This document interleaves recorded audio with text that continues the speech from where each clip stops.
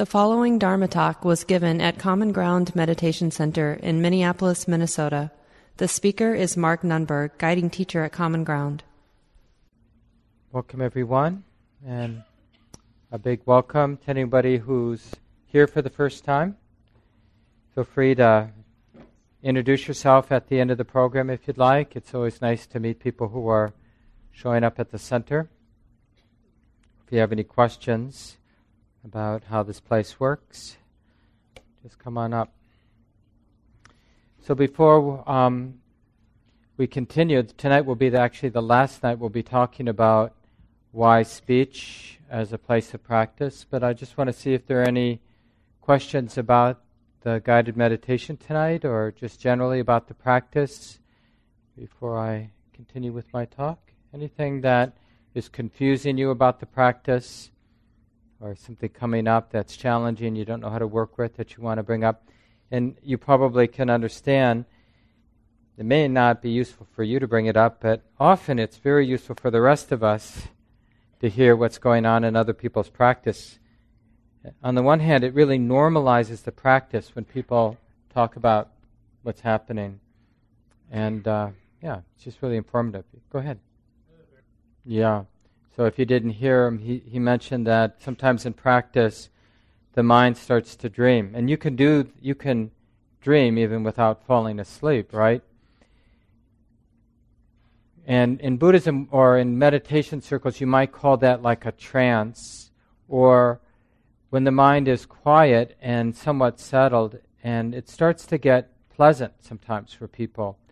And then the interesting thing about pleasantness when it arises is the mind doesn't feel like it has to practice when things are pleasant. It feels like I can relax. And so the part of the practice that's about being interested, which is really central, it's as important as anything, to actually be interested with what's coming and going in a truthful way. And that's what we've been talking about a lot lately. How to have that, how to cultivate and strengthen that value of truthfulness, like that really wanting to connect. And when things are feeling pretty good, there's a very strong habit energy that this is a good time to relax because I feel safe, it feels pleasant. And so the trick would be, or the practice place would be, not to get confused by the pleasantness.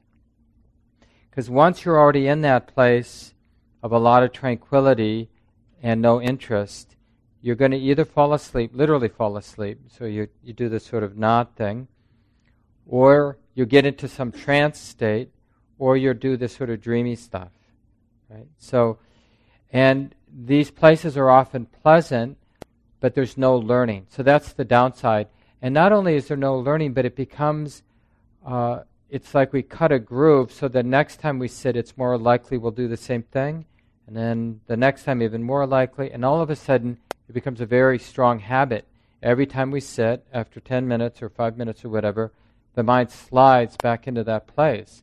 And there are a lot of experienced meditators who've been meditating for years, sit every day, but they spend a lot of time in these dreamy, trance-like, sleepy states.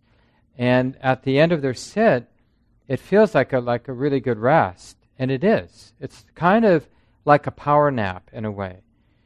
But over time, there's no deep insight, no real transformation of one's personality and one's life that you get with insight. So the key would be, as tranquility begins, as the mind settles, and there's just more calm and tranquility, the pleasantness of that has to be noticed. In the same way you notice knee pain, or an irritating sound, or some leftover tension in the body from a difficult experience earlier in the day, we get really good at noticing how the body or mind is bound up from earlier in the day. We need to have just as much interest and sophistication, refined sensitivity to the pleasant states, the pleasantness of calm, the energy of joy, all of the pleasant states. Because not seeing pleasantness means the mind is deluded by it. There's no middle ground. either you're clearly seeing these pleasant states when they arise, or the mind's being diluted, meaning the pleasantness is having its conditioned effect on the mind, which for almost everybody is, I don't really need to be alert because it feels really good now. It's like Saturday afternoon after a hard day of work and you lie on the couch, and you're in your place and no one's calling you, and it's like, this is a perfect time just to veg out because I'm safe. And it's that same sort of thing in a sit. It's like, I'm in a really quiet place, feel really, really good, really relaxed. I'm just going to veg out. And the mind does. That's exactly what it does. Yeah, thanks for bringing that up. That's a good point. And every newer but also experienced meditator has to be on the lookout for getting trapped in cycles of, sometimes I call it la-la land, and because it's pleasant, you can get in that groove for a long time where that's just what the mind does when it meditates. It goes to la-la land. It always feels good, but we're not learning anything. And remember, it's not about conceptual learning, like I'm thinking through my life and now I've got a better story, which can be very useful. But that's not the kind of learning I'm talking about. It's a much more, that's why we call this tradition insight meditation. We're just seeing something about the nature of the mind that it hasn't been seen before. So one of my teachers says about insight, it's always surprising. When the mind wakes up and sees something that it hasn't seen, it's always shocking. It doesn't matter if we can know it conceptually. Like conceptually we know everything's changing. But when the mind actually sees the changing nature of conditions, of present moment, it's shocking. Really. It's really shocking when we see the ephemeral nature, the changing nature, the impersonal nature, any of these underlying aspects. And it wouldn't matter if you had a PhD in Buddhist philosophy and you know this stuff cold. It wouldn't matter. When you see it as it is, as opposed to as a theory, a conceptual theory, model, it shocks the mind. And that's the kind of insight we lose when we're just inhabiting these kind of soft, pleasant, fuzzy, sleepy, dreamy states. And they're really common for all of us, even very experienced meditators. We have to, because, the more the mind settles, the difference between being really right in the middle, very clear, doing insight practice, and being asleep, it's like razor thin. So you can see people, or you might notice yourself, you're like really there, the mind feels right in balance, and then in no time, I mean less than a second, you can lose, basically what happens is the awareness loses connection with the vibrancy of the present moment, and you can do this just by thinking about something, but thinking about something is not being aware of what's present. And so you lose the energy of being in the present moment, and the whole mind collapses into unconsciousness. It's interesting at nighttime, if you intend to be mindful as you're falling asleep, you'll notice a similar process where you're kind of settling in, you're lying there, getting eventually relaxed. And before you fall asleep, you'll notice the mind just starts to think about something ordinary. It can even be a little nonsensical, what you bring to mind. But it's some content, so the mind doesn't have to be awake when it falls asleep. Like, I don't really want to be there when this happens. So I'll just absorb into this content, and then it just sort of happens, on the periphery or something.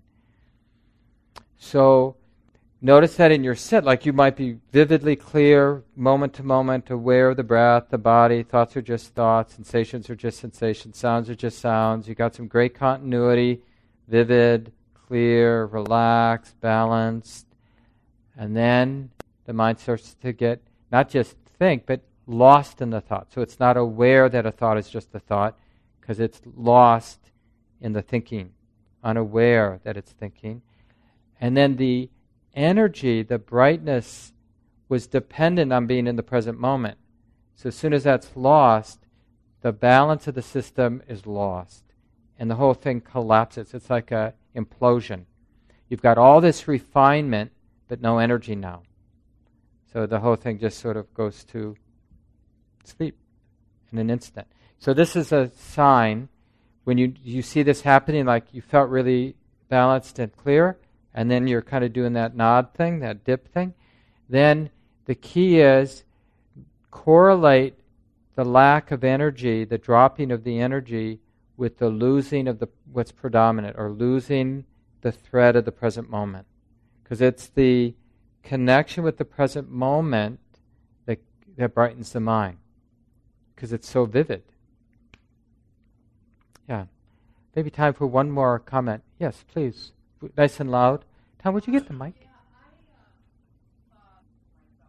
Right.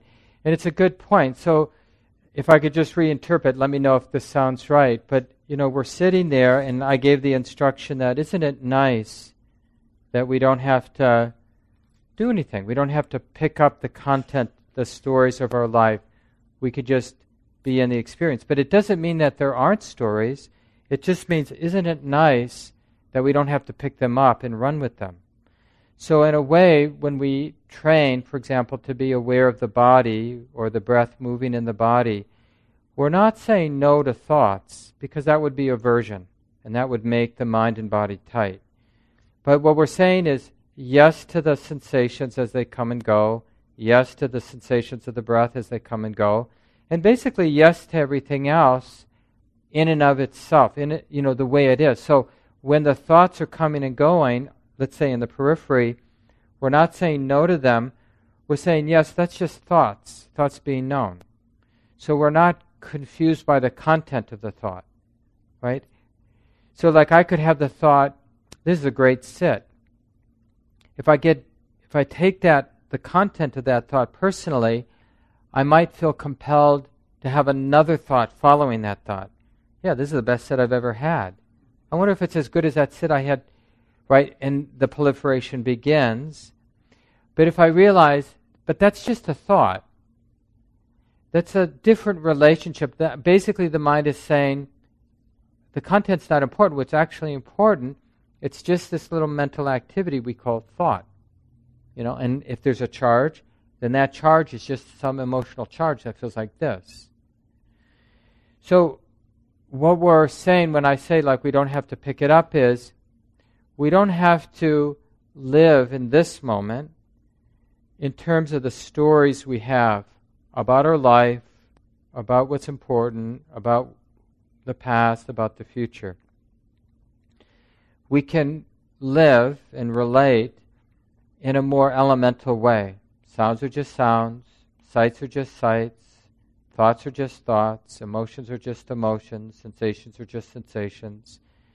So it's like, you can think of it as shifting into a different reality, a non-conceptual reality. And it's such a relief to not live in terms of the stories we have about me and this and that and good and bad. We're not saying no to that, but that it's like a parallel reality we're just not inhabiting. And it's there, right? And it's in motion in a way, because thinking and telling, repeating those stories, like that inner dialogue, the inner narration, it may be continuing. And we don't have to pathologize it as, I shouldn't be thinking. What am I doing thinking? Because that's just more thinking, of course. But it's like we let that be a parallel universe. We could be evaluating if we're doing a good job or a bad job. We could be doing all kinds of things with our thinking mind. But I'm not going to pick it up. And if that stuff has momentum and continues on its own, fine. And if that thinking stuff quiets down, great. But it's just thinking, regardless. A lot of thinking, a little thinking, no thinking. It's just thinking. Just like seeing is just seeing. We can't really stop seeing. Even when we close our eyes, there's still visual experience happening. Auditory experience is happening. Even if the room is silent, we're hearing the silence, right? Seeing happens, hearing happens, thinking happens, or mental activity, right? Images are moving, thoughts are moving. So there's this flow of all these 6 sense gates, the 5 physical senses, and then the movement of the mind. The mind is sensitive to mental activity in the same way that the mind body is sensitive to sound, and sight, and touch, and taste, and smell. And all these things are just flowing. And so when I say we don't have to pick it up, we're just realizing that can be enough, just that all those 6 things are moving, and that there's an awareness that they're moving, that they're coming and going. And it's so nice to let it be this simple. And then when we do pick it up, and we interpret what we're seeing, or we compare what we're hearing to what we heard before, or we're thinking about something or planning something, then it's like, it's so fresh knowing that we can put it down. But if we never put it down, having to have a story is really oppressive. We feel imprisoned by everything, all of our judgments and analyses and interpretations. But when we can put it down, drop it, that's what's so great and healthy about deep sleep. Because in those moments, every day, hopefully, we put it down. That kind of, it's not even like, because in dream states, when we're sleeping and we're dreaming, it's basically not so different. We feel imprisoned by the realities we're constructing in the dream states like we do with the realities we're constructing in our waking states. So I want to save some time to finish up our conversation now, I think 5 or 6 weeks on right speech, wise speech. And I mentioned already tonight how it's connected to this more central value of truthfulness. And I started out that first week, right after the New Year, talking about how central this commitment to truthfulness is. I mean, it's really at the heart of the teachings of the Buddha. It's the Buddha, in the Buddha's analysis of his own life, his own mind, and then those around him, he saw that the one problem, it isn't the world that's a problem, or having a body that ages and dies. That's not the problem. The problem is ignorance, or the habits of the mind to misperceive what's happening. And then we get caught in this pattern of deception, self-deception, where we start to believe the misinterpretations as being the truth. And then we live our lives based on these deceptions, these misperceptions. And you know how it is, like when we're living a lie, but then we have to massage reality to fit the misinterpretation. So like if I think I'm the best in the world, or I think I'm the worst in the world, then if I think I'm the worst in the world and somebody actually cares about me and loves me, I have to somehow massage that experience like they're crazy, or they don't know what they're doing, or they don't know the real me, because if they did, they wouldn't love me, they wouldn't care about me, right? So that's just a simple example of how we do that. Or if there's been some jokes going on around one of the political people running for the presidents, and he said, he's a conservative person, and he said some things recently that a lot of the liberal-leaning people believe in, and there's like some cartoons about the crisis, like, I can't be agreeing with this person. Like, that doesn't fit in the stories I tell myself. And then this person says something that's shockingly true, and I go, oh no. I have to pretend that just didn't happen, because I'm living the life that this person is opposite of me. They don't think what I think. So it's just interesting to see this. This is our central problem. We perceive based on habits. Our habits aren't very good, some of them at least. And so we're misperceiving a lot of the time.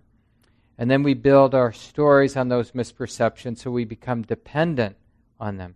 So whenever truth, the sort of way it is, it kind of shows up, there's that stressful activity of massaging it to ignore what challenges our set ideas, because we're more dependent on our set ideas than this value of truth and wanting to see things as they are.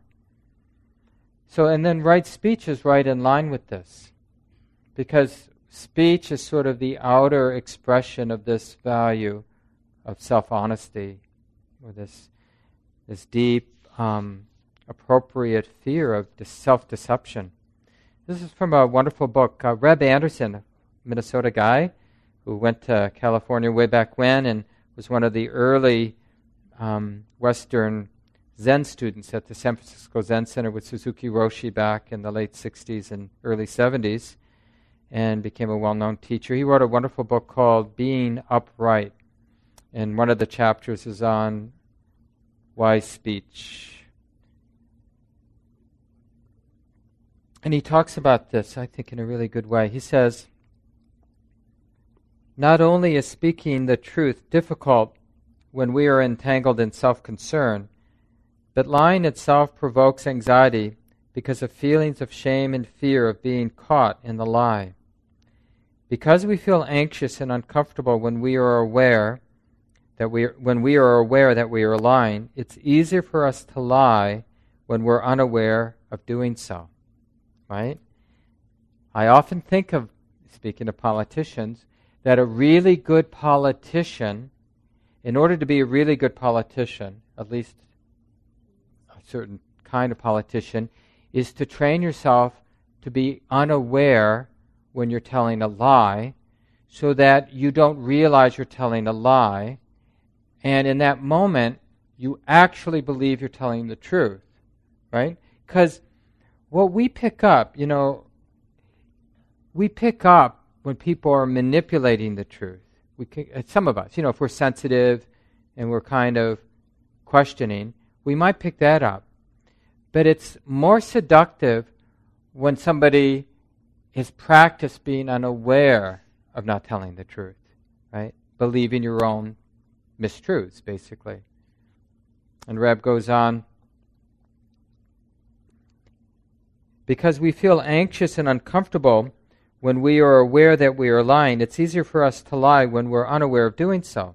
Thus, carelessness and self-deception smooth the path of deceiving others, and we can lie more convincingly if we are lying to ourselves.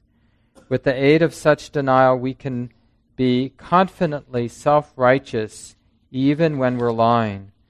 Furthermore, lying is easier if we lack the wholesome self-respect that comes with a commitment to speaking the truth. And boy, I think that paragraph kind of sums up what's happening.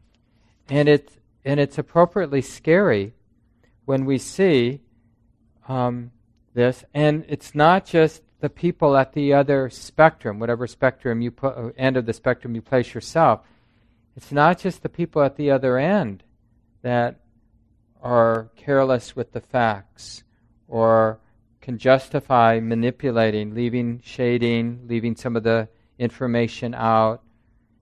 Even the people we like do that. And we feel justified in doing it, don't we? Because they're doing it. Oh, I can't really be accurate because then it's too complicated and everybody stops listening, and how am I going to compete with these other ideas that are being sold in this simplistic way or this exaggerated way? So we always feel justified in terms of our conversations about politics, about social justice issues. It's complicated. Wynn and I, my wife and I, were at the Holocaust Museum in Washington, D.C. Earlier in January. Saw it for the first time. It's a really powerful place, right off the mall in Washington, D.C. And we did a tour. There was somebody doing a tour, really did a really good job, I thought.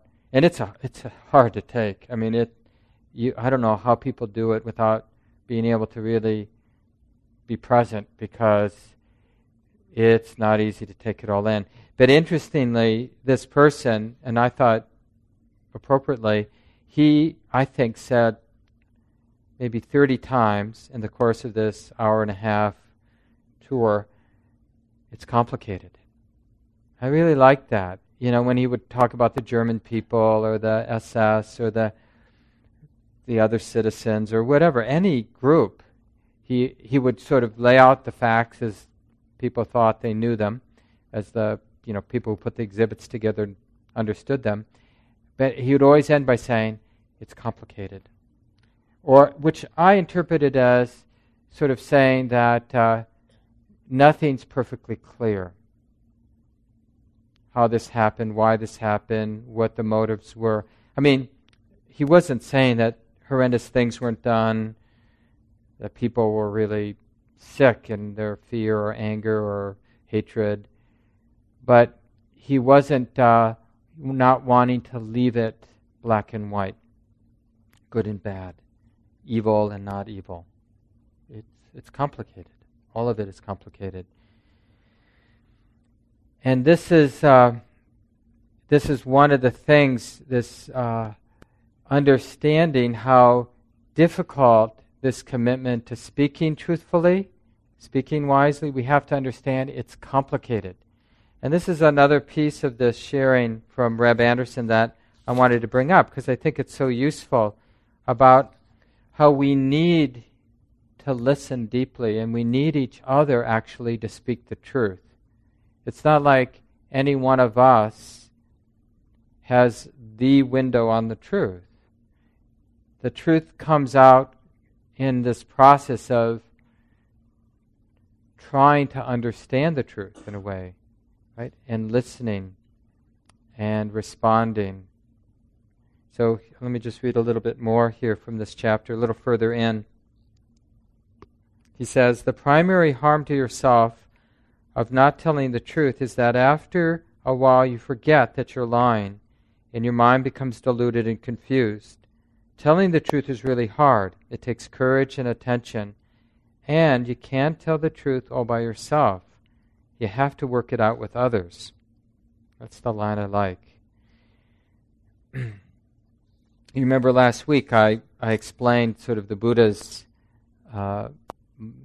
model or instructions. He said, if it's not true and not beneficial and unpleasant, don't say it. But even if it's true but not beneficial and unpleasant, don't say it. And if it's untrue and unbeneficial and pleasant, don't say it.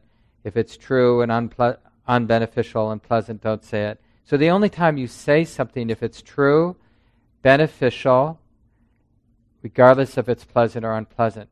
But then you got to find the right time and place to say it, right? So it's okay to say something that's true and beneficial and unpleasant, but you should be really thoughtful about when, right? Because you want it to be functional. If you're going to say something that's going to be hurtful to somebody, you want to make sure that it's useful, it's going to be functional, it's going to evoke the change that needs to happen. So you need to be conscious of when and where, how you say it. And then he goes on a little later and says, Buddha said that you should not speak the truth when it's harmful. Buddha said that you should not speak the truth when it is harmful. But we need to distinguish between what is harmful and what is hurtful. And I like the way that he's using this language here, because when we say something that's hurtful, that means it's painful, but we're not trying to harm the person, we're trying to help the person. So this is important for people who are activists. Sometimes we need to speak truth to power. Sometimes we need to say things that's going to evoke a very painful reaction, but it's what needs to happen. And this is especially true if some group or some truth hasn't been spoken for a long time, because maybe there's some fear or maybe there's some oppression. And then finally conditions shift, and now some people are starting to say things. And you see this happening slowly around issues of racial justice, where there's more people finding ways to say things, pointing out like how the criminal justice system isn't perfect, and it's hard to hear that because in some way, we're all complicit, right? We're all living in this world where a lot of people get incarcerated. And you could look at any individual case and it might make sense to us, but when you look at the statistics, it doesn't, at least to me, make sense. So when people start to speak to this, it might sort of shock the system a little bit, like, police aren't bad, or people are doing the best they can. But sometimes that's exactly what has to happen to sort of wake us up a little bit. Wait a minute, something is off. And it doesn't feel good because we don't really have a good story. We're in that place of, I don't know what's going on, but it doesn't look good. It doesn't feel good. And so Reb Anderson is distinguishing, well, it's probably true that we shouldn't intend to harm people, but sometimes people are going to hurt when I speak, when I do things, right? It's going to hurt. But I'm not trying to harm people. I'm trying to do something that's actually good for us all. And it can be messy. But a lot of times in healing, it gets messy before it gets harmonious or gets healthy. It needs to get messy sometimes. There's a little bit more here I want to read. Sometimes people tell you the truth and it hurts a lot, but it's very helpful. For example, someone might say to you, I'd like to talk to you about the way you treated that person. Would you like to hear about that? And you say, if you think it might be helpful to me, then I do. And that's sort of what we'd say if we were in a good place, right? I mean, isn't it true? Like if one of you came up to me after a talk and said, I'd like to talk to you about what you said tonight, but I want to check. Like, are you interested in hearing it? And I might say, well, not right now. Because sometimes, after you perform or after you give a talk or after you're on, whatever on is for you, your teenage daughter or son, wants to give you some feedback on how you are as a parent, you might help them find the right time and place when you might actually be able to hear them, right? Like, after telling them they're grounded for 2 weeks, that may not be the time, but maybe later, when you're 28. No. But we could imagine that, theoretically, I really want to know from my spouse when I'm off. But practically, I'm not always ready to hear it, right? So this is that dance in relationships, like, it probably is good to hear. It probably, even at the right time, is going to be painful when we hear things, when somebody's basically reflecting back something we're not seeing clearly. It hurts. It's humiliating. But it's really good because, personally, I don't want to be the person who doesn't know who I am and how I'm acting, like being a jerk or being unconscious. This refers back to this issue of social justice and, like in my case, being a privileged person, being well-educated, being a white person, being a straight person, having a lot of advantages. And when it gets pointed out to me how privileged I am, it's like, and I've been working on this the last couple of years, and it's like, I just notice it's really unpleasant to own that. But it feels really enlivening, even though it's really unpleasant, it's really enlivening to start to understand that my privilege means somebody else's oppression or not privilege, or whatever that is. And doesn't mean I have a brilliant answer about what to do about that, but that being like letting in the uncomfortableness of that and the sort of historic legacy of all that, that feels good to let it in, but it's really unpleasant, to be honest, and to kind of keep that in view as I live my life, more and more at least.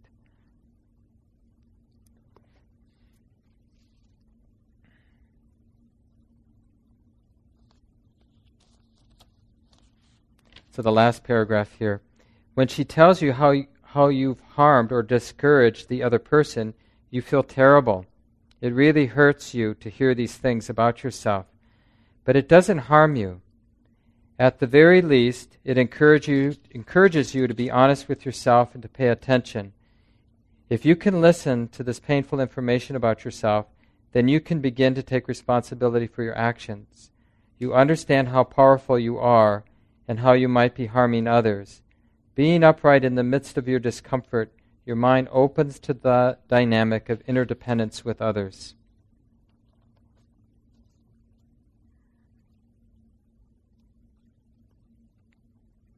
And the last thing he says at the end of this chapter is, again, he just makes that point about how dependent, like in terms of this value of truth, to really understand the truth and to speak the truth means we have to understand the limitations of our view.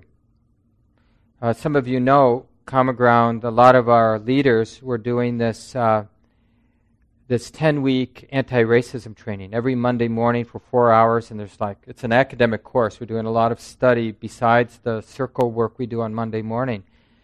And it's, as you can see, I'm talking about it a little bit more because it's fresh in my mind.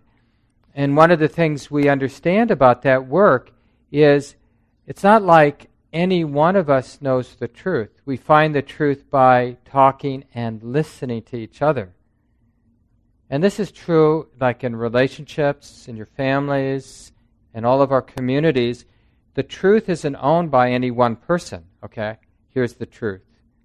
I mean, some person in any one moment might be able to some degree to speak for the group, to kind of collectively have heard collectively, and then mirror it back in a really clear, articulate way for the whole group.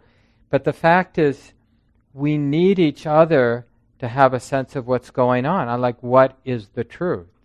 We have to hear. We have to be willing to listen. We actually have to be interested. So, like, even in terms of where we are, who we are, how I'm doing, it's a collective. The truth is collective. And this means it's messy. It's just so much easier when we think we can own it. Like, no, don't talk to me because it confuses me. I mean, isn't that sometimes it's like, and a lot of people have talked about this these days because of the amount of information that's available and the great diversity of the internet. We get very good at finding those information sources that already align with the way our mind works and don't contradict us. And then we miss that opportunity. We call it rubbing and scrubbing. It's like, what's nice to dig in, whether it's a partnership, an intimate relationship, or being part of a community, or living in a group household, or doing activist work together, doing community work together. It's always difficult because they don't think the right way, the way you think, or the way I think, right? And we have trouble, like, oh. But maybe that's the whole point, like to work together, like to learn to see this person, their particular point of view is part of the whole truth. It's not the whole truth, it's part of it. I wish I was looking for the reference to this. Maybe one of you knows, but some of you probably know Malcolm Gladwell, who writes for the New Yorker and has written a number of best-selling books, mostly nonfiction, I think, maybe all nonfiction. But anyway, one of his books long ago, maybe one of you know the title, he talked about how there's a way of figuring things out that depends on the collective. Like he gives an example, and again, I'm a little vague on this, but I think during World War II or during the Cold War, a submarine sank with some nuclear weapons. I forget whose they were, the British or some, I don't know. And everybody was looking for it, the Chinese, the Americans, everybody was looking like, where is the sub? And they couldn't find it.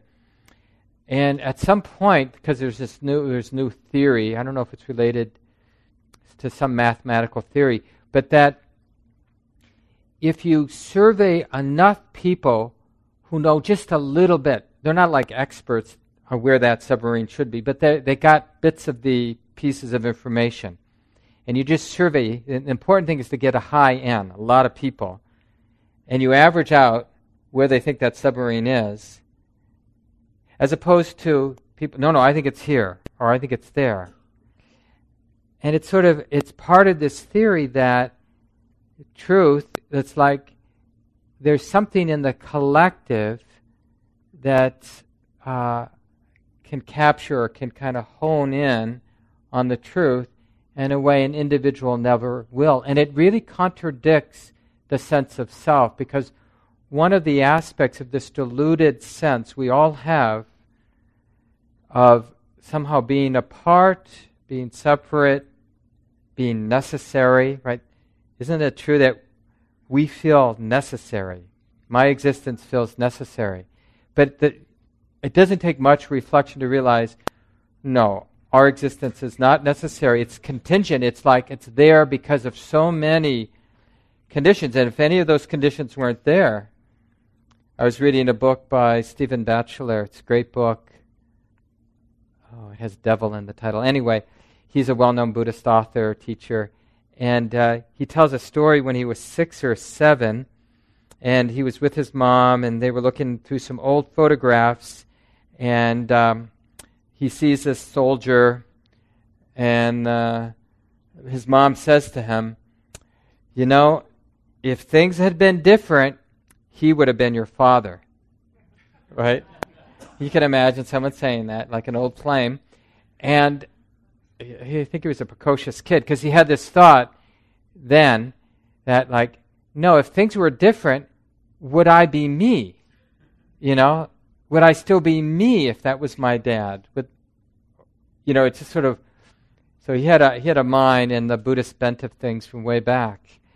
And that's sort of like to get that we're contingent. We're these sort of things that just have a little window on reality. And actually, like in a Buddhist sense, where I was talking about insight earlier, insight is really an honest appreciation of the limitations of what this is. Because that honest appreciation of limitations undermines the arrogant sense of self as a separate, necessary, permanent entity. That just doesn't hold up when we have a more nuanced, refined, honest sense of what's happening here. This contingent self, or this contingent reality that we are expressing. Contingent in the sense that it arises out of these innumerable causes and conditions which are themselves very dynamic. They're changing. They're coming and going. Right? And you know how that is, how things can change on a dime. Even communities can. Like, I was on a long retreat when 9/11 happened. I was in Burma. I was completely... And so I didn't get the trauma of watching endless news on that day. Right? And it was very interesting to come back and see what a shift. It's like the virus of fear. Even people who know better, right? You couldn't help avoid that effect. I mean, I got sucked in too, of course, just later. But the point is, even as a community, that thinks we have these values, and then something happens, and values shift. And the community, the wider community, does things that maybe before we never thought we would do. Right? And this happens over and over again. Where you see somebody who has certain values, and then something happens, they get cancer, or somebody shoots their parent, and now they have different values. Oh. So who are we? Right? It shifts. So there are a few minutes left. It'd be nice to hear. Well, let me just read one line from the Buddha, and then we'll open it up for conversation. This is a nice passage to end with from the Buddha. He says, "They speak the truth. They are devoted to the truth. Reliable." These are people who have integrated wise speech. They speak the truth, are devoted to the truth, reliable, worthy of confidence. They never knowingly deceive others for the sake of their own advantage. What they have heard here, they do not do not repeat there, so as to cause dissension there. Thus they unite those that are divided, and those that are united they encourage. Concord gladdens them. They delight and rejoice in concord. And it is in concord that they spread by their words. But remember, sometimes to get to harmony, you have to expose what's not being spoken or what's not being seen. They avoid harsh language, speak words that are gentle, soothing to the ear, loving, going to the heart, courteous and dear, agreeable by many to many.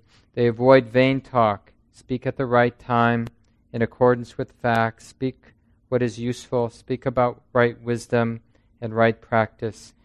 Their speech is like a treasure at the right moment, accompanied by reasoned arguments, moderate and full of sense.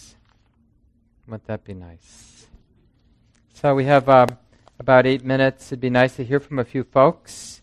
We can't find our handheld mic right now, so if you do speak up, speak nice and loud so everybody can hear you. What comes to mind? What lessons from your own life do you have about wise speech that you'd like to share with the group? Yeah, please. In your lines here. Yeah. Did everybody hear him? So, I think the Buddha would say that you don't knowingly speak a mistruth because it affects our mind. And it probably affects the other, well, it does affect the other person too, but it definitely affects our own mind. And it is initially a lot harder to say something to our partner that's true and also takes care of them. And how you do that is, like I said, it's challenging. You might ask, well, how are you feeling? Oh, I feel good. Oh, that's great that you feel good. Does that not work? But the thing is, by saying these seemingly innocent things, we have to, maybe not in that moment, but in the moments after when we're alone, we have to realize what we're reinforcing. Often superficial things. The person might have a momentary sense of feeling good about themselves, but they might then have a lifelong greater dependency on something that's superficial. So maybe in that moment, to say something that's true, like, I love being around you, or even something like, you're delicious. Right? So you can be flirtatious, but you're not commenting on the visual form. Right? Or you could check and see, are you really asking me to comment on, the presentation? Do you want me to comment? Because sometimes people want to know, like, does this shirt look good? They really not. So you could ask that clarifying question, what do you want from me right now? But to do it in an appropriate way. I mentioned this several weeks ago about NVC, nonviolent communication, as one of the things they're good is they ground healthy conversation or communication on understanding each other's needs. So it's really nice for both of you in that situation to know, what is this person's needs right now? Do I really get what their needs are? And do they get what my needs are? Like, I don't want to upset you, and I don't want to be in this trap of always having to say something nice to you. Like, I don't want to be in this neurotic thing of feeding you compliments, and then, because it doesn't feel good to either of us, probably. Yeah, and that's the thing, is if we're invested in our relationship for the long term, we're more motivated to do the difficult work at really being honest about our needs, so we don't get in these unhealthy patterns that eventually implode. Yeah, thanks for bringing that up. It's a good comment. Yeah, why don't you use the mic? Remember to speak right into it. I'm going to pass it behind you. Yeah, what's in the way of insight? In the way of insight is superficiality and distractedness. And the biggest cause for distractedness is the mind is fixed on an idea that it already thinks is true. And when we think I know who I am, or I think I know who you are, I already got you, I know who you are, then we stop showing up. And so when we stop showing up with real presence, open, undefended, not fixed, doesn't mean we don't have ideas, but the mind isn't holding in an arrogant way, attached with certainty to anything. So then we're in this really right place where we can see something fresh or new, right? Precisely because of the lack of fixedness. So there's a sense you'll get this in practice, like even when you're with your breath. So in the most simple, ordinary moments of your formal sitting meditation practice, you'll be with your breath, but there'll be a real sense of profound humility. Like everything's happening, the breath is happening, sensations are happening, sounds are happening, thoughts maybe are happening. But the thinking mind isn't defining it. And the mind isn't caught in a fixed idea about who I am, what's happening to me. It's just not, and things are what we would call open. That's what I mean by the sense of humility. Things are undefined, unformed, they're open. And this is what has the flavor of liberation. Liberation, freedom that we talk about in this path of awakening, is not a fixed certainty. And a lot of times we think about truth in that way, like I got the truth, it's my truth, I got it. And it's like we can beat other people up with it because it's true. And this is called like fundamentalism, where it's like my truth is bigger than your truth. My truth is righter than your truth. But real truth is moment to moment. It's ephemeral. Like what's true in this moment in terms of like what's happening, what's appropriate response, appropriate thing to say. There's no way to know what's right or appropriate in this moment without being radically present, because that's where the appropriate response comes from, being radically present, not from a fixed idea.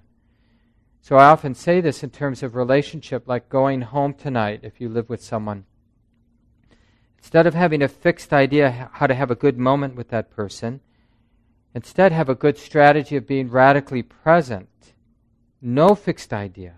And you might actually have moments of real beautiful relating with that, real beautiful moments with that human being or that cat or that dog or whatever, yourself. Precisely because you don't have a fixed idea of how to have a beautiful moment. Right? So we figure our life out, we figure our relationships out moment by moment by moment. Now, that doesn't mean that brilliant ideas won't arise. Oh, this is what I should be doing in this situation. Or this is what we as a nation should be doing. Right? But we still don't fix on it. It's just like some clarity. The window opens, we see, oh yeah. So we do. It's like, we're walking up a mountain and we're in a dense jungle, but then, we take a turn and there's an open field and we get a clear view at the peak. Oh, that's where I'm going. And then the next moment we're back in the woods and we don't really know what we're doing, but there's a path and we're doing the best we can and we get off the path, we find it. So we do have moments of clarity, but we realize they're episodic. Like it will be lost. Like it's some clarity and then it's gone, and then there might be a reverberation, but that reverberation is, yeah, I had some clarity. Not I have it, but I had some. And that was cause for faith to keep going, but now I don't have it. So those insights are like that. We have some real clarity, and we know that this path is working. But then we're back to being an ordinary human being, where we lose it, we have greed that dominates the mind, we have anger that dominates the mind, and we just do our best, and we use each other to figure out the way. Yeah, thanks for bringing that up. Let's just take a couple seconds and let go of the words. This talk, like all programs at Common Ground, is offered freely in the spirit of generosity. To learn more about Common Ground and its programs, or if you would like to donate, please visit our website, www.commongroundmeditation.org.